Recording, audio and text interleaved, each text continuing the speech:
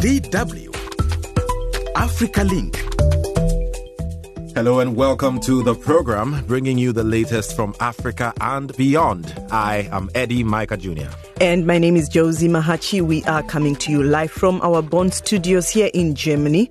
Join us on our Facebook page, DW Africa. And remember, we are also streaming live through all our partner stations across the continent. That's right. Coming up on the show, election in the Democratic Republic of Congo enters its second day after logistical chaos.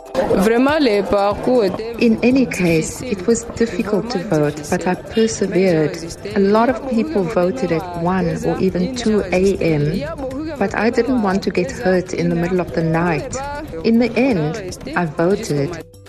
And will there be a rerun? We hear exclusively from opposition candidate Martin Fayulu.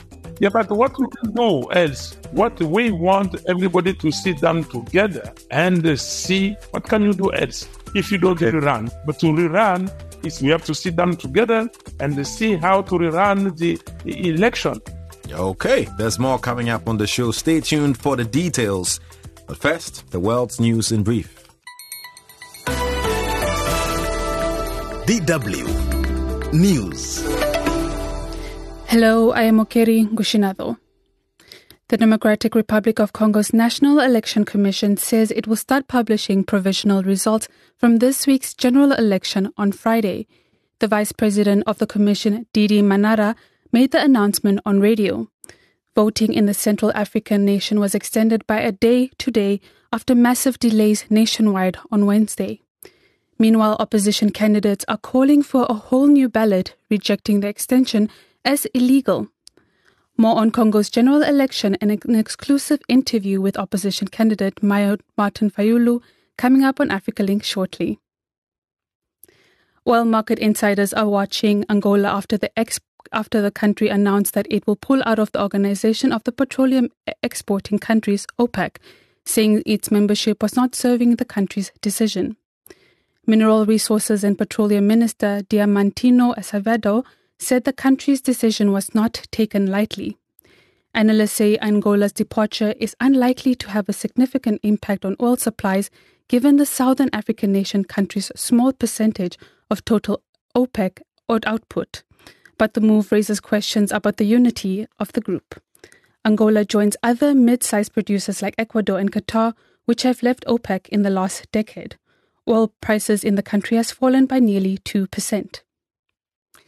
In Guinea-Conakry, junta leader Mamadou Doumbouya paid his condolences to the families of victims of a fire at the main fuel depot on Monday, which killed over a dozen people and wounded more than 100 people. Our correspondent Karim Kamara reports from Conakry. Junta leader Mamadou Doumbouya began by paying his heartfelt condolences to all victims, adding that all those wounded will be taken care of by the government. In the face of this painful challenge that has affected the whole country, I am declaring a 3-day national mourning in the memory of the victims, as from Thursday, 21st December 2023. During this period, the national flag will fly low throughout the country and at our diplomatic representation. Right groups and ordinary Guineans say the nationwide address comes too late. AfricaLink News comes to you from Germany's international broadcaster, DW. President Joe Biden says the U.S. is negotiating on a new United Nations resolution on Gaza that, quote, we may be able to agree to. The UN Security Council is working to get U.S. approval on a resolution sponsored by Arab states to halt the fighting. A vote has been repeatedly delayed as negotiators haggle over wording. The latest version of the resolution calls for a suspension of hostilities between Israel and Hamas, which many countries classify as a terrorist group. France, the UK, and Germany have joined global calls for a ceasefire. And finally, a Christmas gift to Nigerians. The government is offering free train rides and /luxury bus fares across 22 routes nationwide. The government says it will allow domestic travelers to visit their loved ones in hometowns without the extra burden imposed by the high costs of transport around the festive period. The discounted travel and free trips are available until January the 4th. That is the latest news on AfricaLink. I am Okeri Ngushinado. Thanks, Okari, and thanks to all of you for sticking with us on the program, coming to you live from our Bone studios and through all our partner stations across the continent. My name is Josie Mahachi. And Eddie Micah Jr. is my name. Remember to comment on the stories we're covering on our Facebook page, DW Africa, where a lot of comments are already coming through. Most of you are commenting on what is going to be our top story, the Democratic Republic of Congo election entering day 2. So stay tuned for more on that. That's right. Let's hit the road back to the DRC, as Eddie said, where elections continued this Thursday morning, December 21st, in centers that were unable to function normally yesterday. That's right. Hundreds of inhabitants of the city of Goma spent the night in front of polling stations. Some were able to vote throughout the night, others in the morning today, but many others have still not had the opportunity to cast their ballot. Sanem Neti Zaidi, our correspondent in Goma, has more. At 7 a.m. on Tuesday, December 21st, 22-year-old student Elizabeth Mapenzi wakes up at the Neema Elementary School voting center, where she has spent the night to vote this morning. In any case, it was difficult to vote, but I persevered. A lot of people voted at 1 or even 2 a.m., but I didn't want to get hurt in the middle of the night, so I stayed until morning. In the end, I voted and I am happy. In the centers of Neema, La Concorde, Musawato, and many others in the city of Goma, the elections were held from 6 a.m. to 7:30 a.m. on Tuesday to catch up with voters who couldn't wait all night. But despite his patience, Edison Kambale still hasn't crossed the polling station threshold. Entering the polling station and voting was like walking through the gateway to paradise. It was like grace, which unfortunately I didn't receive myself because of the queue. Some machines broke down. On top of that, there was heavy rain that fell on us at night. But we held on, hoping that we would get through and vote. There were some who pushed on and managed to vote. In short, it was a big mess. Among the disorders highlighted in the organization of these elections in Goma is the omission of certain voters from the voting lists posted by the CENI, isolated cases which should have been dealt with by those in charge of the voting centers, but which, according to Serge Shamamba, a victim, were ignored. This Congolese citizen regrets not having been able to fulfill his civic duty. I checked my name on all the lists, but it wasn't there. It's painful. As a citizen, you have duties to perform. But when it's made impossible, it's really bad. And as a good citizen, I didn't think I could be excluded in this way. The elections are therefore closed today in Goma, and it is now a matter of compiling and posting the results in each polling station, pending the proclamation of the provisional results on December 31st, according to the Electoral Commission's timetable. Thank you, Zanem Neti Zaidi, for that report. Now, just as the previous report from Goma highlighted, national elections in Congo have been marred by delays and logistical problems, as well as fraud and violence. Now, opposition presidential candidates have rejected the extension, saying it violates the constitution. 5 Congolese opposition presidential candidates called on Wednesday for a rerun of the general elections that were beset with voting delays. Nearly a third of polling booths in the country had not opened, and about 45% of voting machines suffered technical problems, Observer says. Now, earlier on, our colleague Isaac Mugabe had a chat with one of the main opposition candidates, Martin Fayulu. It's an exclusive interview. First time you're going to hear it is with us here on AfricaLink. Now, he starts by describing what exactly is happening in the country regarding the elections. Yeah, this is the chaos that Mr. Kadima, the president of CENI, planned. They planned it. There is no other word that can be is suitable for what is happening now. If not, why Mr. Kadima, knowing that he was not ready to dispatch the equipment everywhere in each single polling station, why he didn't ask for 1 week or 10 days? In 2018, they postponed the election for 1 week. We had the election on December 30th. Why this time around, he couldn't take that 10 days and so he can dispatch the whole equipment? Because he knew that Mr. Felix Tshisekedi cannot win. As he cannot win, the only way for him to survive is to plan the chaos. That's what we're having now. And for an outsider, they might want to know, how would you describe the relationship between the Electoral Commission, Seni, and the incumbent president, Felix Tshisekedi? Because according to what you say, it seems like they're colluding into what is happening now. Yeah, that's true. The Electoral Commission has chosen his candidate, which is Mr. Felix Tshisekedi. Mr. Kadima, the president of Seni, was appointed by force by Mr. Tshisekedi. The Catholic Church and the Protestant Church, they contested that nomination. But Mr. Tshisekedi pushed for Kadima. He is not a specialist of electoral operation, but he's specialist of observation, election observation. He knows all way to rig the election. That's why Tshisekedi brought him in. And this time around, Kadima has to help him. And what are you going to do next? What's your next course of action now that you seem to be rejecting what the Electoral Commission is doing? The next thing is we want the truth of the ballot.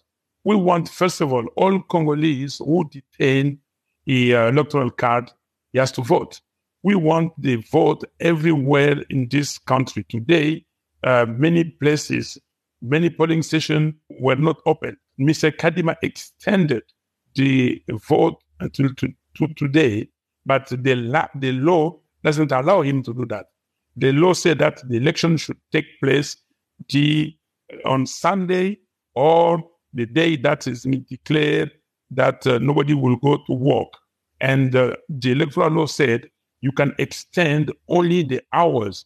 The opening hours, you can bring it before, or the closing hour, you can extend it. But the law doesn't allow anybody to say that you can vote in 2 days or 3 or whatever number of days it is. What we want, Mr. Kadima and Mr. Tshisekedi, they have to take their responsibilities.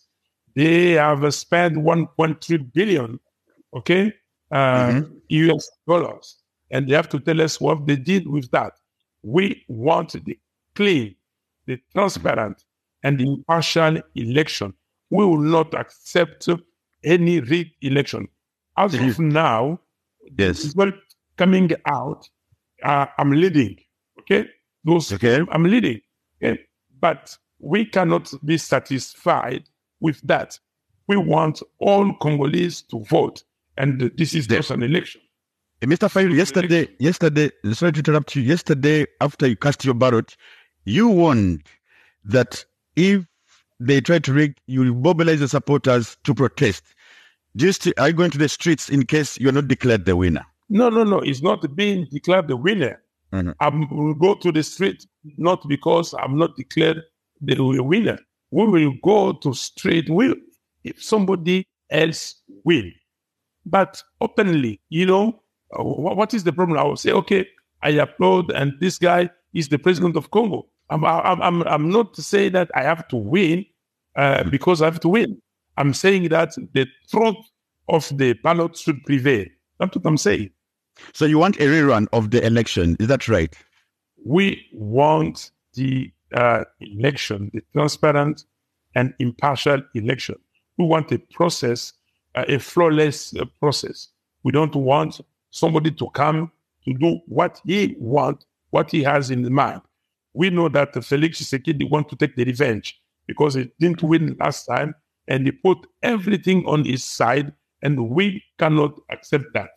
So you don't want a rerun because you've been quoted by some media organizations that Martin Fayulu, one of the leading candidates, want a rerun of the whole election. Yeah, but what we can do else? What we want everybody to sit down together and see what we can do. But today, nobody can correct what is happening.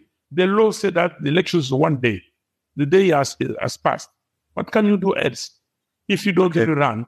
But to rerun is we have to sit down together and see how to rerun the election. The voice of opposition presidential candidate Martin Fayulu. It was an exclusive interview that my colleague Isaac Mugabe did with him. And very, very revealing. A lot of, basically, in a nutshell, they are not satisfied with the organization and how this particular election went, and they're going to do all they can to make sure they get it right. Absolutely. Yeah. But it's always the case with opposition, Eddie. But in this instance, probably the effects, because as he's saying that election should only be one day, but it is obviously happened as well today. And I think some provinces or some regions are still voting as we speak, which of course they are crying foul. But we wait and see if there'll be a rerun, because I hear tomorrow already the results will be announced. I mean, that's a lot of talk, speculations here and there. We'll definitely keep tabs on it and give you the exact information. But of course, the independent Electoral Commission is the only one that's supposed to declare the results. So until that is done, there's definitely a lot of issues, chaotic issues being dealt with. On our Facebook page, we basically, based on this interview, we said Martin Fayulu told DW in that interview that the truth of the ballot should prevail, right? What are your thoughts on that? Edgar Chitukutuku says, a rerun, is this a sign of defeat? And Esther Williams says, every election in that country is not free and fair. Edmond Jones says the opposition is only fighting to get power and do the same thing the present leader is doing. Elections in Africa are just a continuation of the same present problems. And Mistake School says, God have mercy, these people from DRC, others are still here in Zambia in refugee camps. But again, we have started hearing this. Okay. Yeah. It's unfortunate that during these periods, you keep hearing people describing generally African elections as a joke and all, and that's not nice to hear as Africans, right? And obviously it's not a fair statement, characterizing all 54 countries on the continent, but some of the key countries experience a lot of these chaotic situations, and it just makes you ask the question, do we need elections? Well, that is even going to open a whole new kind of worms, but that is what some people even say on our Facebook page, that because it doesn't mean anything to them, they feel like, what's even the point? Like Martin Fayulu was saying that President Tshisekedi spent about $1.5 billion on these elections, and looking at what is happening there, it doesn't justify the money that he said he was spending for the election. So the question is, with all this money, it could be used for something else. I mean, do we really need these elections? It's a fair point. Where did the money go if this is the truth that this amount of money was supposed? I mean, look, the DRC is such a huge country, right? That organizing any event will take a lot, right? Yeah, a lot of making sure you connect, you dot all the I's, connect the T's. It's a mission, to say the least. So if you don't go all in, such chaotic issues like we're facing in this particular election can easily happen. Absolutely. Anyway, we wait and see. We'll be updating you each and every moment, whatever happens in the DRC, on our Facebook page, DW Africa. Now, thanks for sticking with us. This is DW's AfricaLink program. If you just joined us, welcome. My name is Josie Mahachi. And I am Eddie Micah Jr. Feel free to connect with us on Facebook at DW Africa. Like and follow the page. Also, comment on the stories we're covering. Now, coming up in the next few minutes, Kenya has been proudly touted as Africa's renewable energy pioneer. So why is the country facing frequent power blackouts? Poor governance leads to poor service delivery. It should be looked at that we don't have a lot of monopolization in Kenya Power, in KenGen. Sometimes the network trips when it is overloaded. Okay. Also ahead, Nigerians are concerned about Chinese prisoners working in their country. I don't think that it makes sense. It's more or less like you're making people who can carry out the job effectively, you're making them redundant. I mean, why would you get people who are in prisons to come and serve in another country? And I think it's unfair. That and more coming up. But before we get into that story, let's go look at the state of nationwide blackouts in Kenya.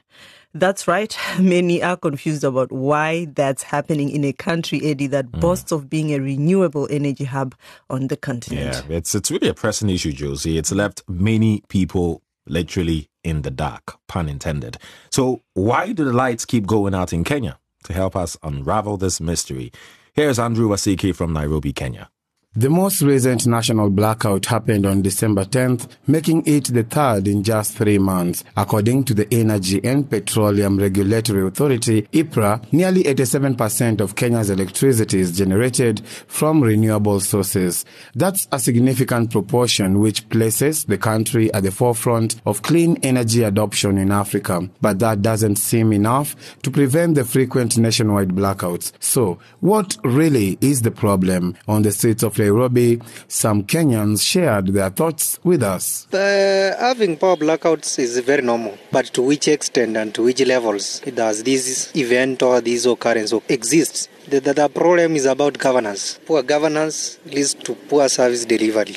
And of course, personally, when power goes, it can affect my normal schedules and programs. When blackouts come, it founds many people. As at large, you are unprepared. So it hinders the transaction in terms of business. Victor Kenga, renewable energy expert, say that what might be plaguing Kenya's energy sector might be the relative lack of monopoly control in the country's main energy companies. He warned that a fragmented landscape poses unique challenges. It should be looked at that we don't have a lot of monopolization in Kenya Power and KenGen.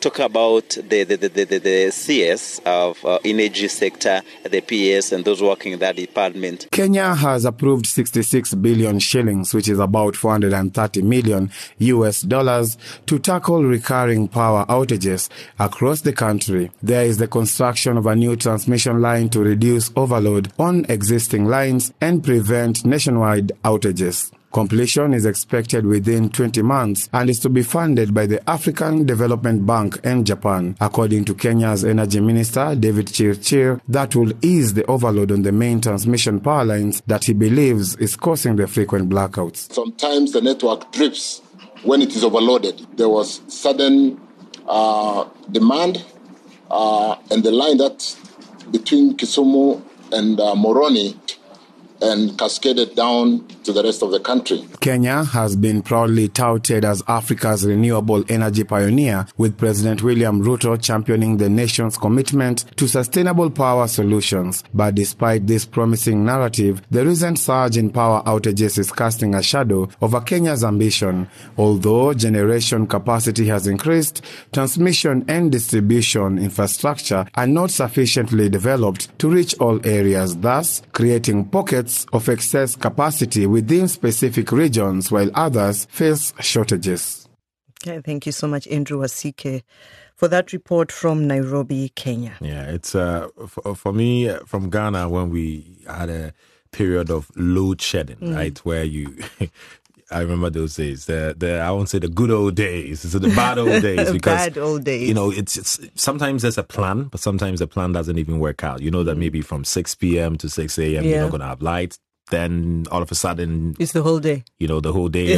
But with Kenya, it's even more interesting because we're talking about nationwide blackout situations where nowhere has access to electricity. There's total blackout, right? Including the State House? Or I doubt that would happen in the State House. I would have wanted to know, because we say nationwide. I mean, but what's actually weird, now that you asked that, is that even the airports, and airports should hardly face this. There's been situations where even the airports, the automatic generators that are supposed to turn up when there's blackout, they remained shut off. So people are wondering, is there some sabotage going on? Has there been some debate? It's a coup.